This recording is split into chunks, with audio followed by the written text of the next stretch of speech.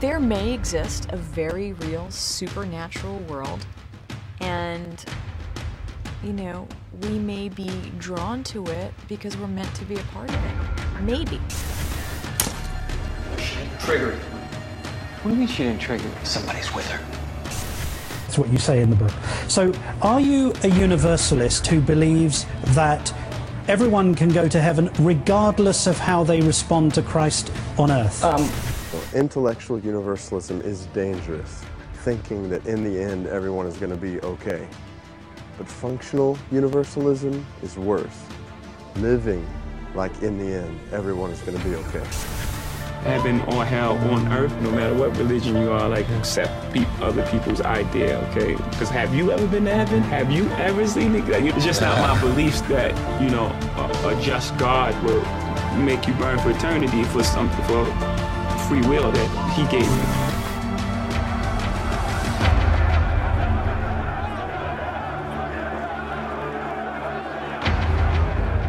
Your answer then, succinctly, is, I have no idea.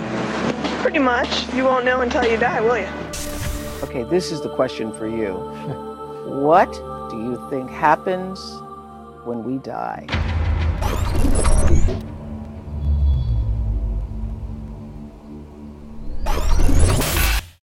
If you were to just do a quick survey of contemporary media that's out there right now, one of the highest volume watched television shows, one of the top 10 shows on current television, is simply called Supernatural. And the writers on the website describe the show as exploring how to kill the paranormal evil that lives in the dark corners and on the back roads of America. If you were to look at the New York Times bestseller list currently, one of the best-selling books in America, it was number 1, it's now dropped to number 5 on the list, is a book simply entitled Proof of Heaven. It's a book that's subtitled A Neurosurgeon's Journey into the Afterlife. One of the highest grossing movies coming out of the summer, you just saw a clip of it there. There's a movie called The Conjuring. The Conjuring has already brought in over $140 million this summer, and it tells what is supposedly the true story of world-renowned paranormal investigators forced to confront a powerful demonic entity. And that doesn't even count all of the movies that have come out this summer that are the end of the world genre, right? We've had our fair share this summer of the world is coming to an end movies. It's not just in contemporary culture.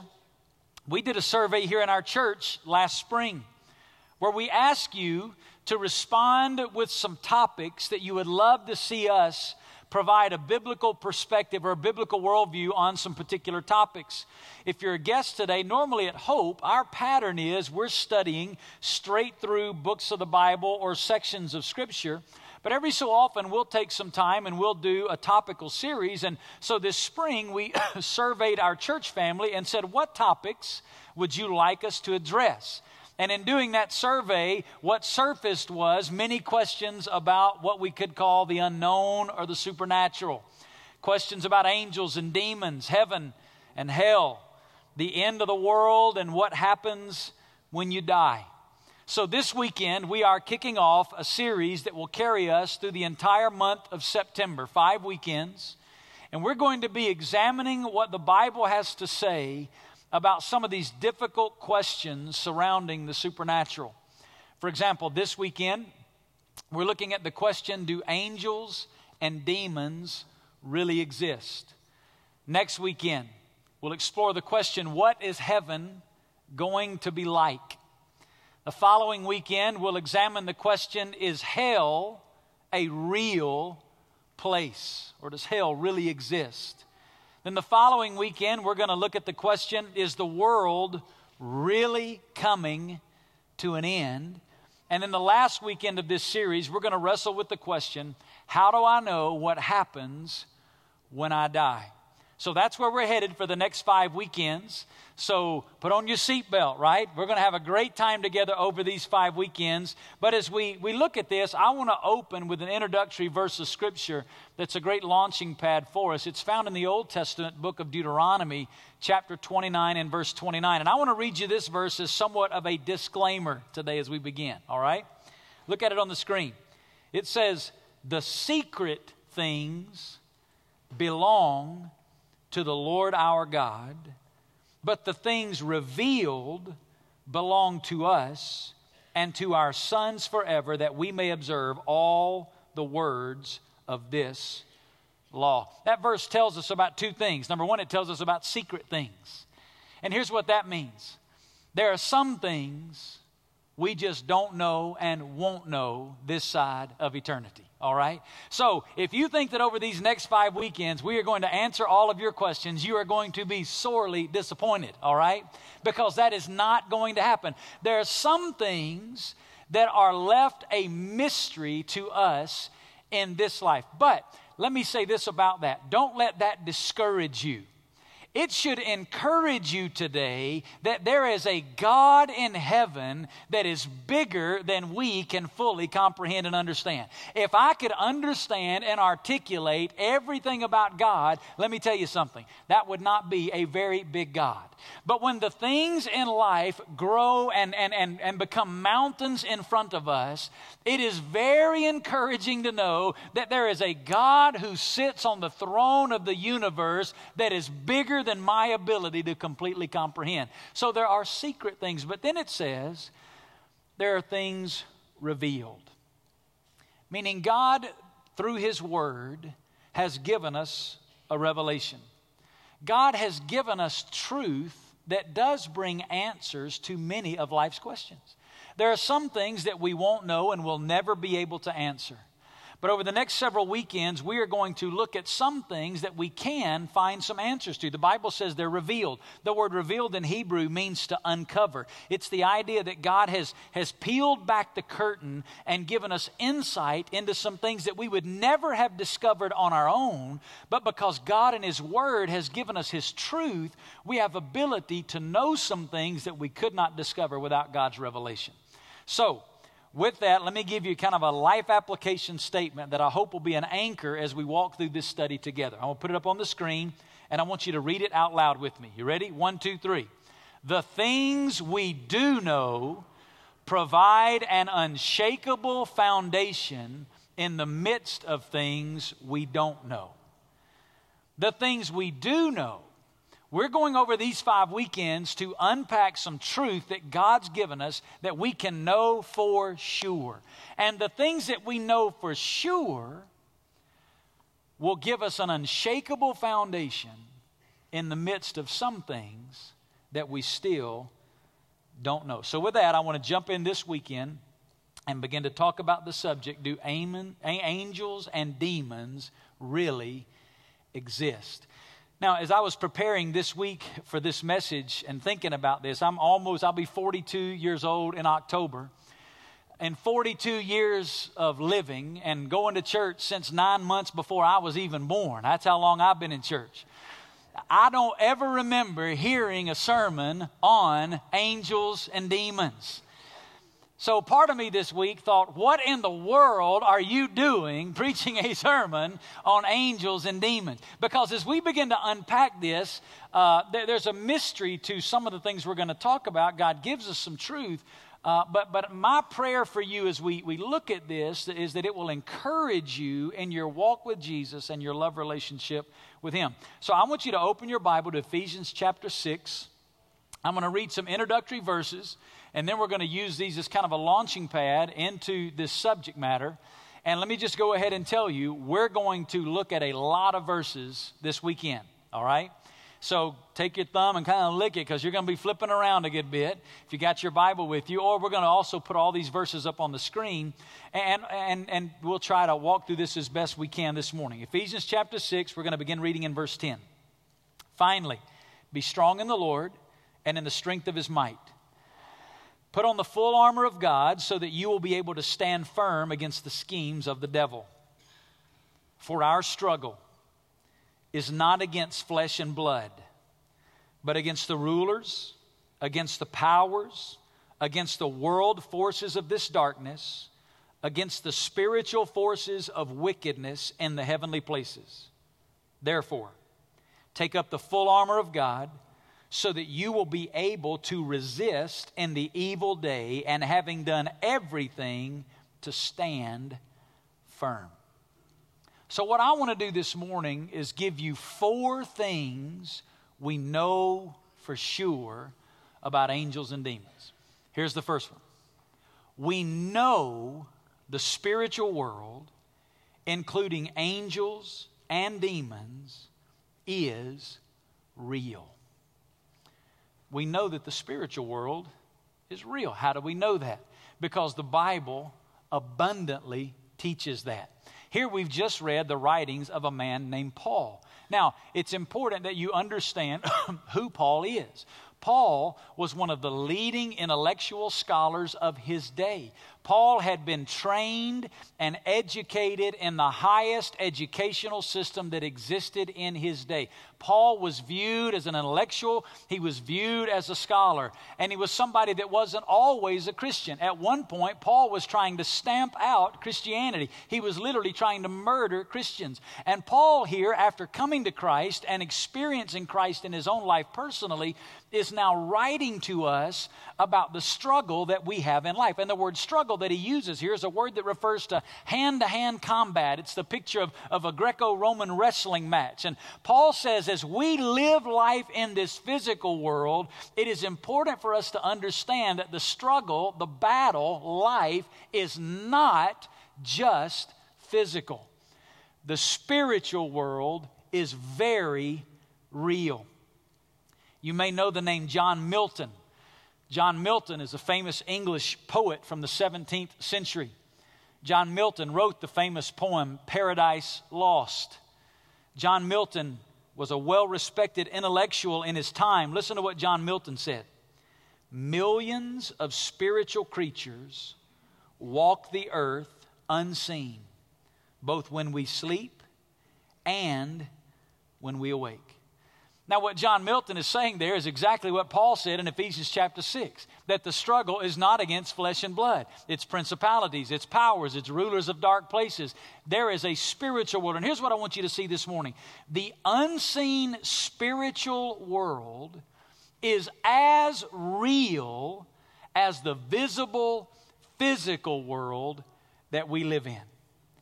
If this morning you were given the ability by God to be able to see into the spiritual world, I think all of us would be shocked at what we would see, the reality of the physical world. That the spiritual reality is as real, if not more real, than the physical world we live in. You say, why would you say it's more real? Here's why I'd say that. Because the physical world that we live in is one day going to come to an end. And we're going to talk about that in a few weeks. You got to come back, all right? Not answering that question today, but let me just go ahead and give you a little bit of an idea. It is coming to an end someday, but the spiritual world will remain forever. The spiritual world's not coming to an end. It's even more real in many senses than the physical world that we live in. Now, I want to give you another quote by a man named Archibald G. Brown. You may have never heard of Archibald G. Brown, but he pastored a church in London, England called the Metropolitan Temple or Tabernacle.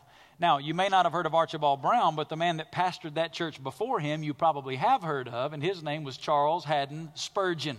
Many of you have read the writings of Spurgeon. Listen to what Archibald Brown said. The existence of the devil and demons is so clearly taught in the Bible that to doubt it is to doubt the Bible itself. Here's what he's saying. The enemy would love for you and I to say it's 2013. I mean, really? A spiritual world? Is this an episode of The Twilight Zone? What are you talking about? The enemy would love for us to simply disbelieve in the reality of a spiritual world. But here's what Mr. Brown tells us. The Bible so thoroughly teaches the reality of a spiritual world that to discount the reality of the spiritual world is to discount the very authority of the Bible.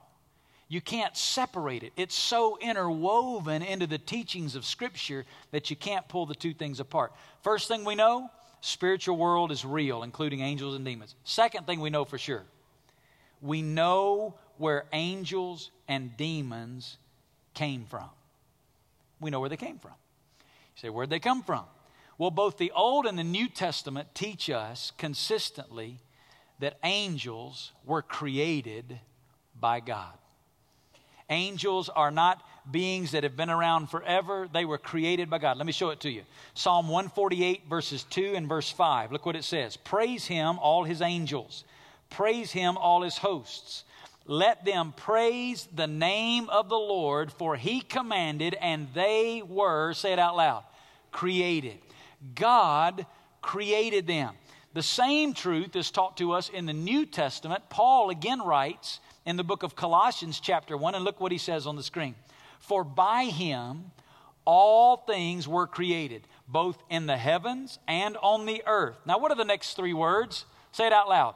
Visible and invisible. Whoa! You mean God made some stuff we can't see? That's exactly what that says. That God not only created the visible, physical world that we live in, but God also created the invisible spiritual world that we cannot see. He says whether thrones or dominions or rulers or authorities, all things have been created through him and for him. In the creation account, we read the story in the book of Genesis of God's creation of the world. Now, we cannot pinpoint exactly when in the creation account God made angels. I'll tell you what I believe. I believe that angels were created in Genesis chapter 1, verse 1. When the scripture reads, in the beginning, God created the heavens and the earth.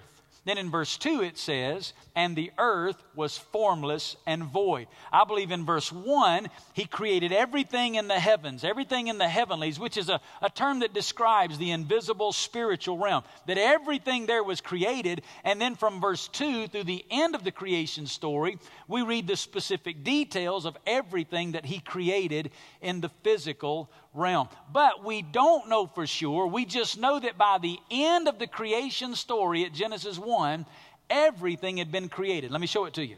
Genesis chapter 1, verse 31. Look at it on the screen. God saw all that he had made, and behold, it was what? Say it out loud. Very good.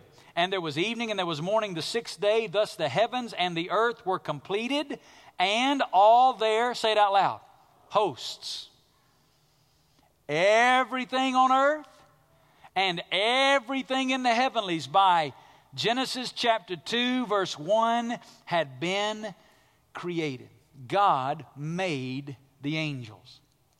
What's an angel? I want to give you a definition out of a book by Wayne Grudem. Wayne Grudem wrote a book, his book called Systematic Theology.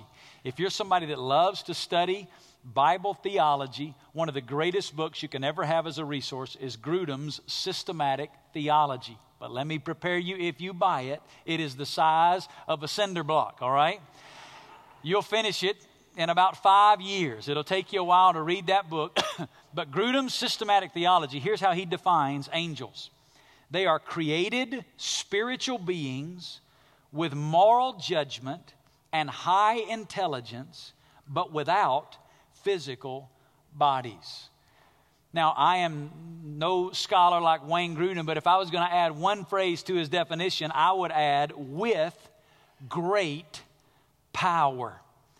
Angels are powerful beings with moral judgment and high intelligence created by God. One of the things that we have a lot of misconceptions. When we think about angels, we start thinking about Cupid, right? I mean, we think about these little squatty people in diapers with wings and a bow and arrow, right? We start thinking of angels like that. But listen, you need to change your mindset about angels, all right? You need to think more like Superman without the cape and the underwear on the outside, all right? Angels are powerful, highly intelligent, very moral beings created by God. Now, how many angels did God create? Well, again, we don't know. We don't know for sure how many he created, but we do have some insight into how many angels God created.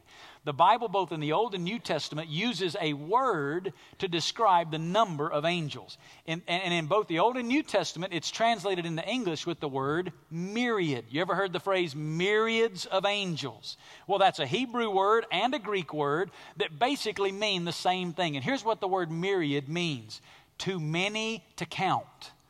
That's what it means. It means innumerable. Sometimes that's how it's translated in the Bible, as innumerable or unable to count. So the Bible tells us that God created these highly intelligent, very powerful, with great moral judgment beings in the spiritual world, and there's more of them than we could ever begin to count. Let me give you a quote by Millard Erickson in his theological work.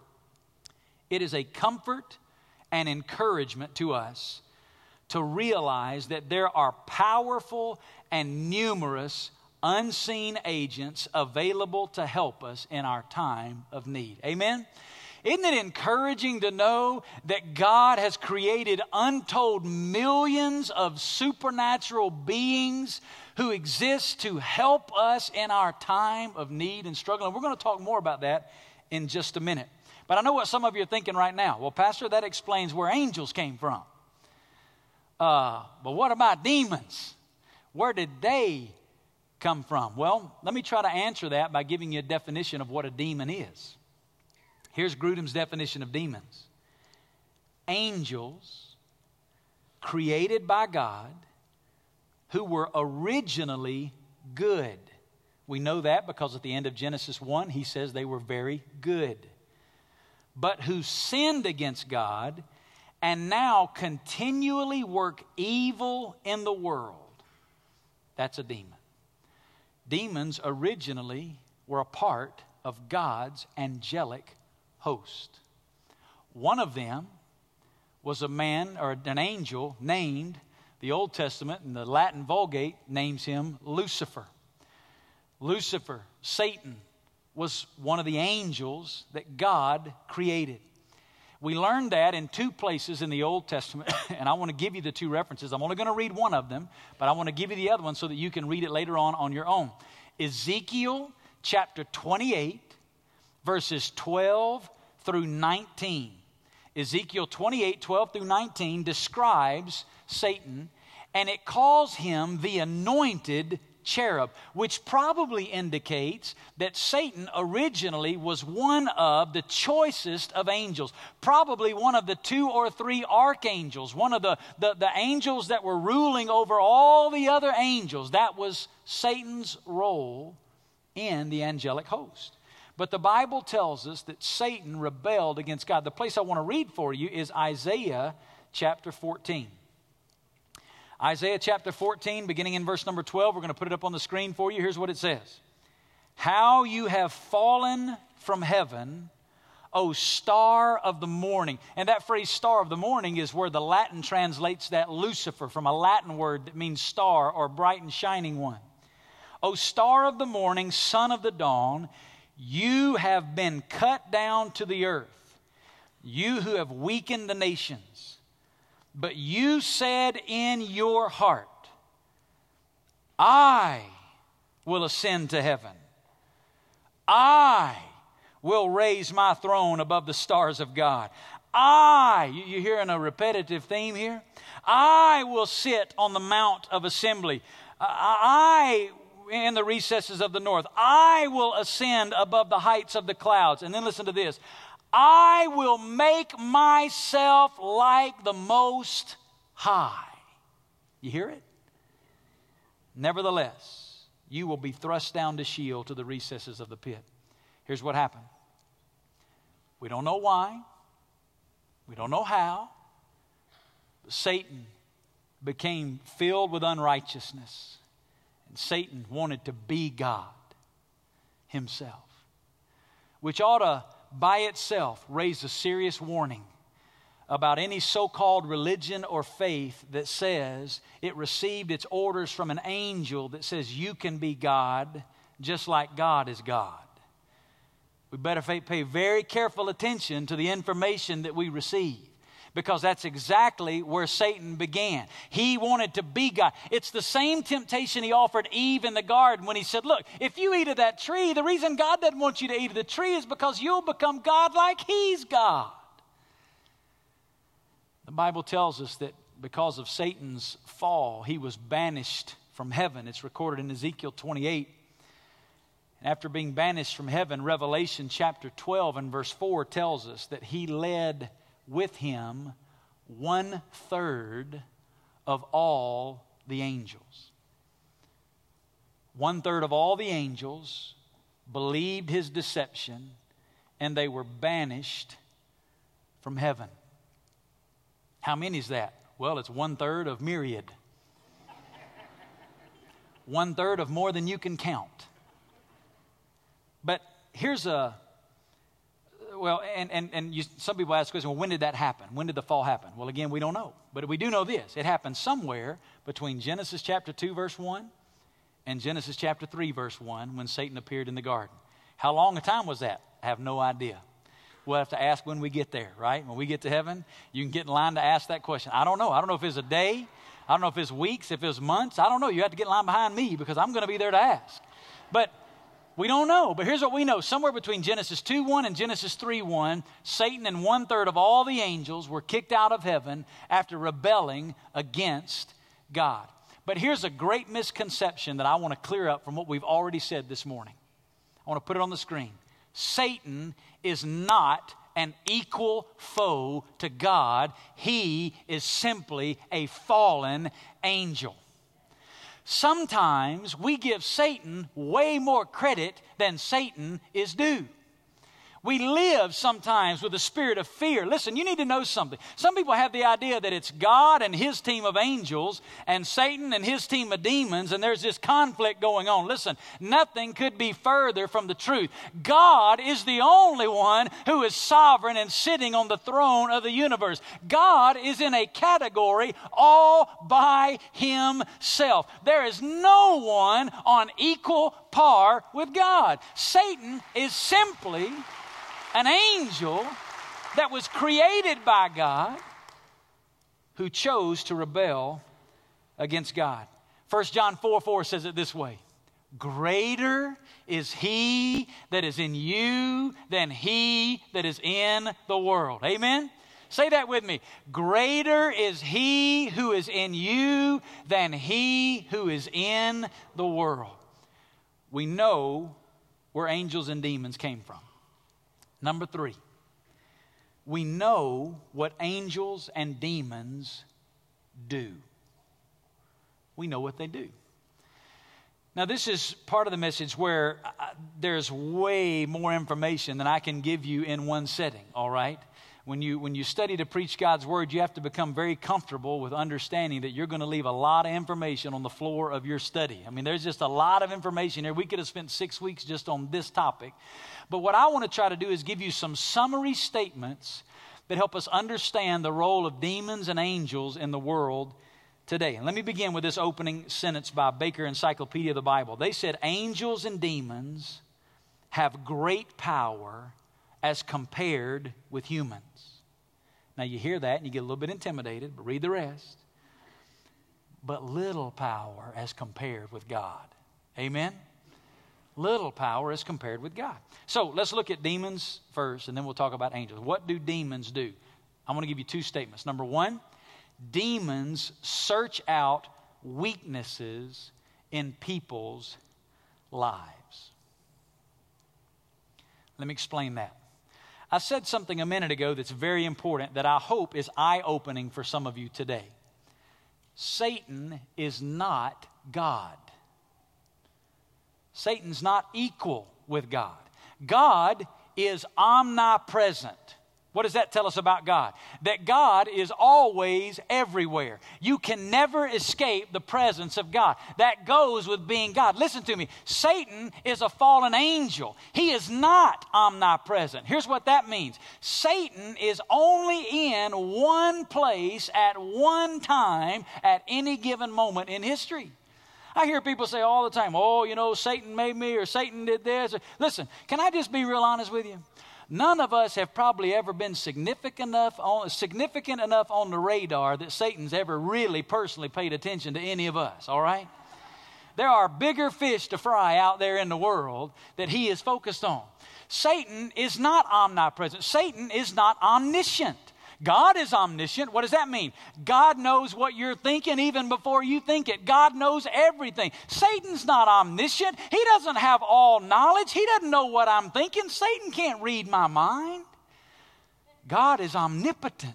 That means that God has all power. Satan's not omnipotent. Not only is he not omnipotent, his power is under the control of God who's sitting on the throne. The Bible teaches us about angels and demons. They can't do anything without the permission of God himself. But demons serve as his instruments to observe our lives and plan a method of attack. They look for weaknesses. I read Ephesians 6 at the beginning, and Ephesians 6 was this phrase: we're to stand firm against the schemes of the devil. You ever heard that phrase, the schemes of the devil? Well, the word scheme is a Greek word, methodia. We get an English word from it. It's the word method, and it describes methods or plans. It is a developed strategy based on observation. Let me try to unpack it for you. Yesterday was a great day in American culture because yesterday was the beginning of college football. Amen? It's a great day. I mean, that's a day to throw a party. That's a day to celebrate. That's a great day in America when college football begins. I love college football. Being from Alabama, I really love college football. College football is a great sport. But let me tell you how football coaches kind of work. What a football coach does in preparation for a game is a football coach orders game film from the opposing team. And they spend hours and hours, sometimes weeks and weeks, watching game film of the opposing team. Now, why do they do that? Here's why they do that. They are watching that film to find some weaknesses in the strategy of their opponent so that when the game begins, they can develop a strategy that particularly focuses on and takes advantage of the weaknesses in the other team. You follow? So a coach watches game film and looks for those weaknesses and builds their entire system. For example, if a coach watches game film and he notices this pattern that every time on 3rd and 4th down, this particular team runs the football. You know what that coach is going to do? He's going to plan his defensive strategy so that on 3rd and 4th down, there are going to be 7 or 8 guys in the box, what they call that zone right there around the line of scrimmage. He's going to put 7 or 8 guys in the box because he knows what they're going to do. They're going to run the ball. Satan, through demons, observes us. That's that idea of a scheme. He can't read our mind, but he watches us. He knows where our weaknesses are. And he develops an attack to expose and take advantage of our weaknesses. Have you ever wondered why the enemy comes against you in this area, but it's like he don't ever bother this person in that area? I mean, it's like you can't get away from it. It's a weakness. It's a struggle that and yet this person over here doesn't. You know why he comes against you one way and because he's watched you. He's observed weaknesses and he's developed a scheme. A.T. Robertson is a great Greek scholar. He says about this word scheme that our enemy is a crafty foe and knows the weak spots in the Christian's armor. Do you know how to overcome the enemy? It's really simple. Live a life of repentance. Let me go back to the football analogy. if you run the ball on 3rd and 4th down every time, you know how to really mess up the defense who's prepared to stop the run on 3rd and 4th down? Guess what? On 3rd down, you throw the ball. And when you start throwing the ball, now the defensive coaches over there going, I don't know what to do, because they're not doing what we saw on the film. They're doing something different. We got to rethink our whole strategy. When the enemy comes and he begins to lay that temptation in front of you, and he begins to try to seduce and deceive you because he knows your weaknesses and he's seen you fall over and over again. Listen, here's what you do. You recognize it for what it is. You expose it as a lie and say, God, today, by your grace, Lord, would you allow me to live in the truth and no longer in the lie? And God, would you give me victory over this garbage in my life? And let me tell you what that does. That sends the enemy scrambling. He doesn't know what to do, because now you've changed your method of living. That's living a life of repentance. Living in the truth of God. That's why in Ephesians 4, Paul said it this way: be angry and yet do not sin. And do not let the sun go down on your anger. And do not give the devil, and what's the last word? Opportunity. The word opportunity is from the Greek word topos. We get our branch of study, topography, from it. It literally means a spot or a place where something is done. Here's what he's saying. When you and I begin to live in repentance and we turn away from sin, we remove the place, the position, the opportunity for the enemy to have victory in our lives. It's living a life of repentance. The demons, they search out our weaknesses. Number 2, demons seek to destroy people's lives. Jesus said about our enemy that he came to steal, kill, and destroy. 1 Peter 5:8 says it this way: be of sober spirit, be on the alert. Your adversary, the devil, prowls around like a roaring lion, seeking someone to, what's the last word? Devour. The devil's purpose is to destroy the lives of people. He and his demons, that's their motive. And I want to speak to it on 2 sides. First of all, today, if you're a believer, if you're a follower of Jesus Christ, there's only one thing the enemy really can do to you, and that's his primary objective. He seeks to destroy your testimony in this life. You see, as a child of God, and we're going to talk about this in a little bit too. As a child of God, there is nothing that the enemy can do to separate you from Jesus. Amen? Hey, that's a good place to say amen. As a child of God, there is not one thing the enemy can do to thwart your personal relationship with God. But what he can do is get you so wrapped up and try to live out of your old life and trying to live outside the truth of God that it destroys your testimony and your effectiveness in the kingdom of God. Listen to the way Grudem says it again. He says, demons will try to use temptation, doubt, guilt, fear, confusion, sickness, envy, pride, slander, or any other means possible to hinder a Christian's witness and usefulness. Well, what do we do? How do we handle that? Well, let me read you the verse again. 1 Peter 5:8, be of sober spirit, be on the alert. Your adversary, the devil, prowls about like a roaring lion, seeking someone to devour. Look at the next phrase. But resist him.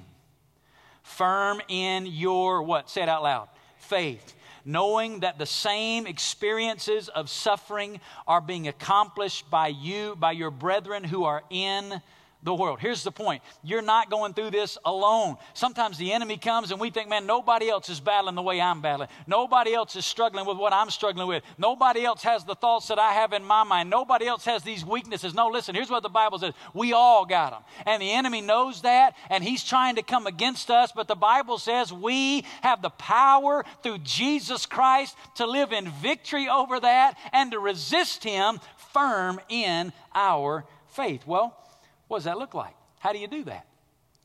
How many of you have ever heard the phrase, resist the devil and he'll flee? Let me see your hand. Most Christians have heard that phrase. You know the problem with that phrase? We've pulled it out of its context and made it stand by itself. There's a phrase before it and a phrase after it that's real important. Resist the devil and he'll flee. What's the one before it and after it? Most people don't even know. Let me show you. Resist the devil and he'll flee. Submit, therefore, to God. Resist the devil and he'll flee. Draw near to God, and he will draw near to you. My mentor, Clyde Cranford, illustrated it this way to me. It was so powerful, I've never forgotten it. He said, Vance, it's like a little boy walking on the sidewalk, and his dad is walking a few steps behind him. And they're just walking up the sidewalk. And the classroom bully from school comes running up to the little boy and gets in his face. Starts to try to pick a fight.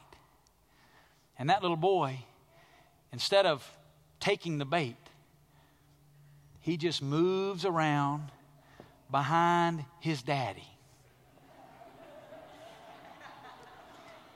Now, the bully is face to face with daddy. And the bully don't want none of what daddy wants to bring, right? You have an enemy. But let me tell you something. You're not alone. And our Father has not said it's up to you to go take him on and fight him. Here's what the Word of God says. You resist him by just moving around behind Daddy and letting Daddy take care of business. Because listen, when the enemy is face to face with the Father, he does not want what the Father can bring to the table. Resisting the devil isn't about me mustering up strength. It's about me running to the feet of Jesus Christ and allowing Jesus to give me victory to overcome the enemy. And isn't it awesome how even in spiritual warfare, the key is being back at the feet of Jesus. It's all about our love relationship with him. Don't try to do that on your own. Live in victory in Christ. But not only is he trying to destroy the testimony of believers in this life, I want to say a word about what demons and the devil are trying to do in the lives of unbelievers, people that don't know the Lord. You see, in their lives, demons are not just trying to destroy their testimony. They're trying to destroy their soul in this life and the life to come. You see, demons, the devil will use any method, scheme, plan, strategy possible to keep us from the truth of the gospel. Let me show it to you. 2 Corinthians chapter 4 and verse 4 says, and even if our gospel is veiled, it is veiled to those who are perishing, in whose case the God of this world has blinded the minds of the unbelieving, so that they may not see the light of the gospel of the glory of Christ, who is the image of God. In Africa, I've seen and met with pastors who've dealt with demonic activity that takes on every form that you see in the Bible to deceive and mislead people away from the gospel. In America, we don't always see demonic activity the same way it's in Africa. But let me tell you what, it's nonetheless demonic activity. The devil doesn't care if you're following witch doctors or sex, drugs, and rock and roll, as long as it is blinding you from the truth of the gospel of Jesus Christ. They will use any method, any strategy, any plan to deceive you from the truth of the gospel and to blind you. If you're here today and you are not a believer in Jesus Christ, you need to be aware that there is a spiritual world that is real, that is doing everything within hell's power to keep you from understanding the truth about who Jesus is and how desperately he desires to save your soul. Now, before I move on to talk about angels for a minute, let me just wrestle with one question that I know people are asking today, because it's one that always comes up. What about demon possession? Demon possession is real. People can be possessed by demons. But if you are a believer in Jesus Christ today, let me encourage you. Believers in Jesus Christ cannot be possessed by demons. You say, how can you say that? Well, think about the word possession. What's the root? Possess. If you're a believer in Jesus Christ, you already possessed.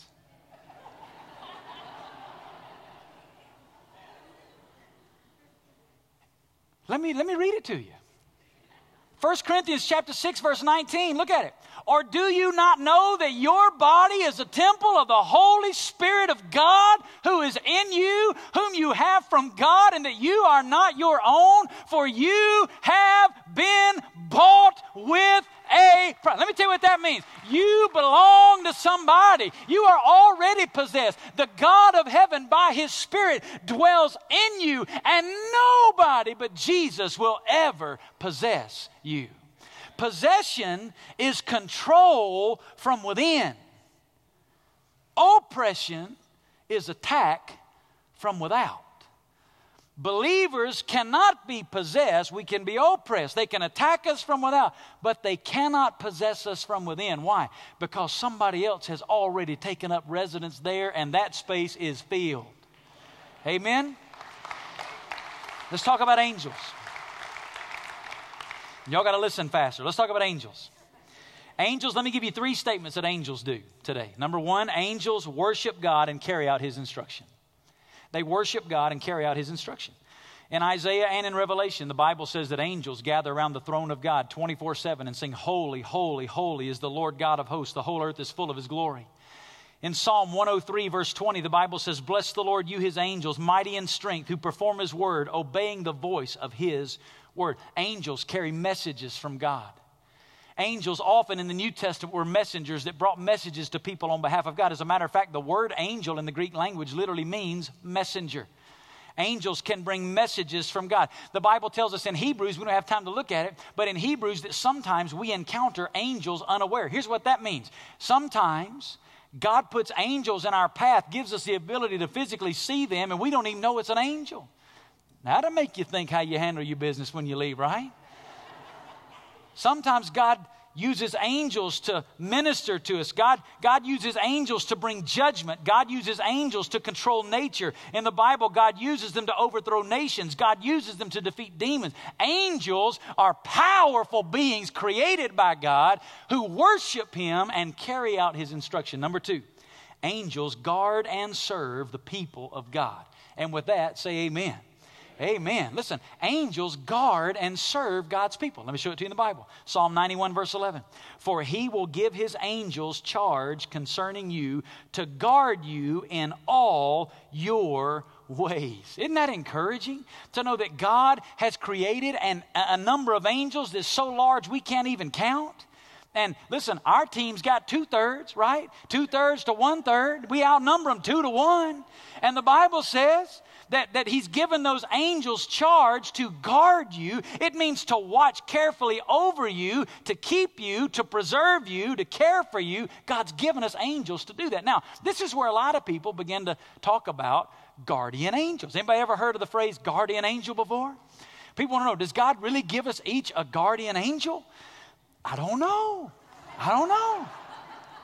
But here's what I do know. Whether the coverage is man-to-man or zone defense, we are covered. We're covered.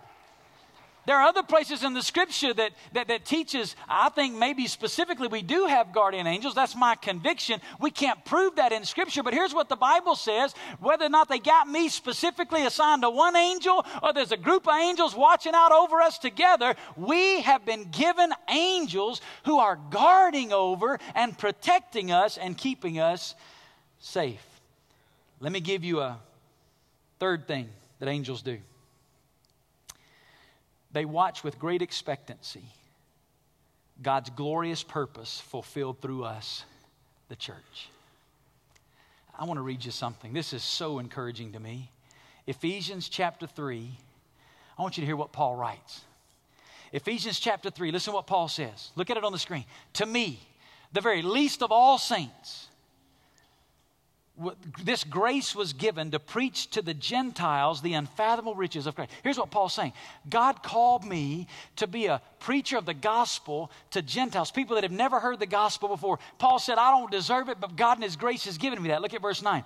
"And to bring to light what is the administration of the mystery which for ages has been hidden in God who created all things. Here's what that means.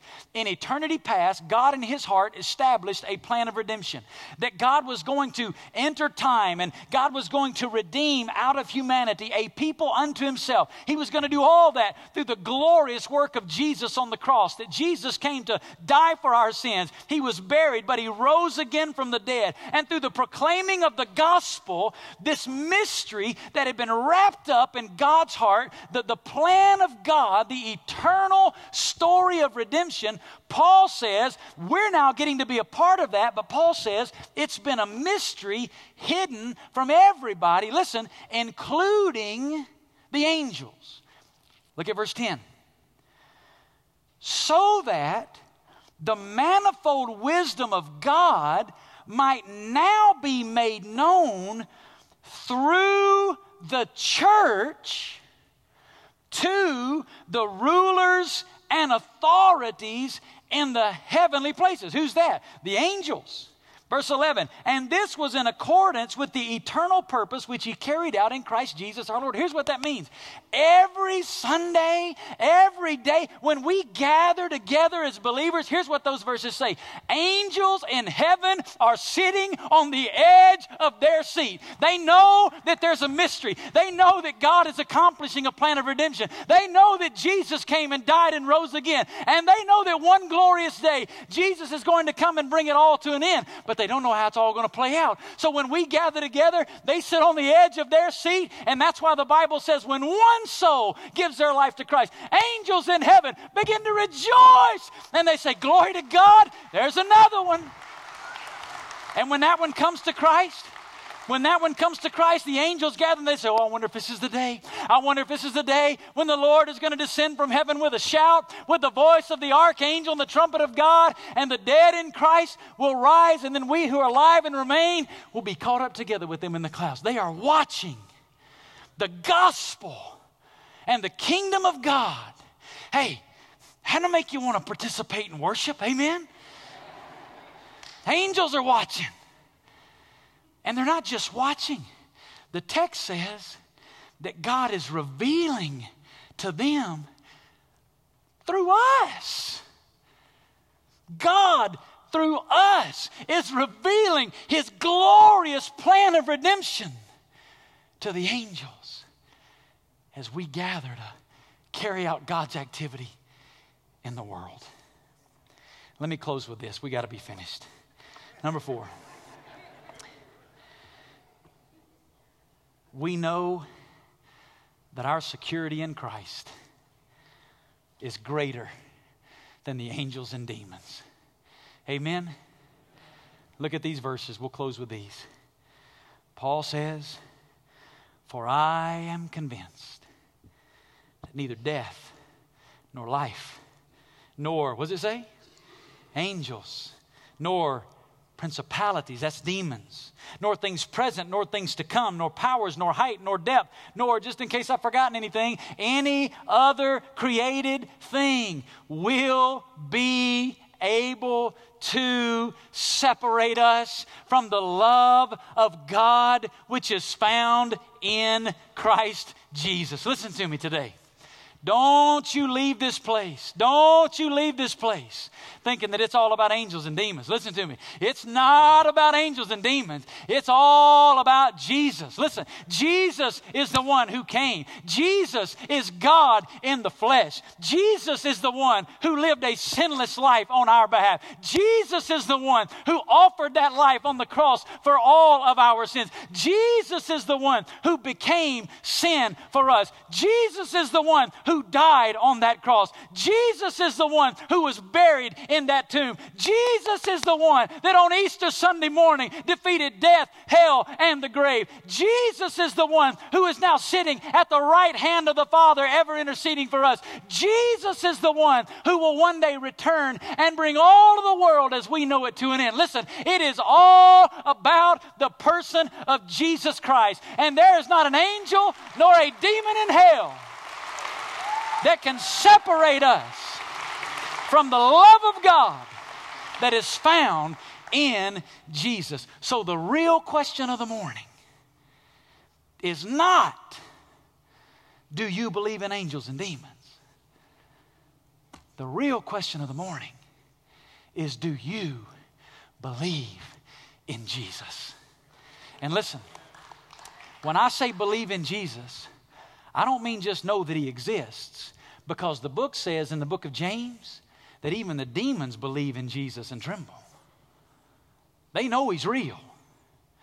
To believe is not to acknowledge some facts about him in your head. To believe is to surrender the control of your life to the person of Jesus. Have you ever come to the place in your life where you yielded the control, you turned from your sin and gave your life to Jesus Christ?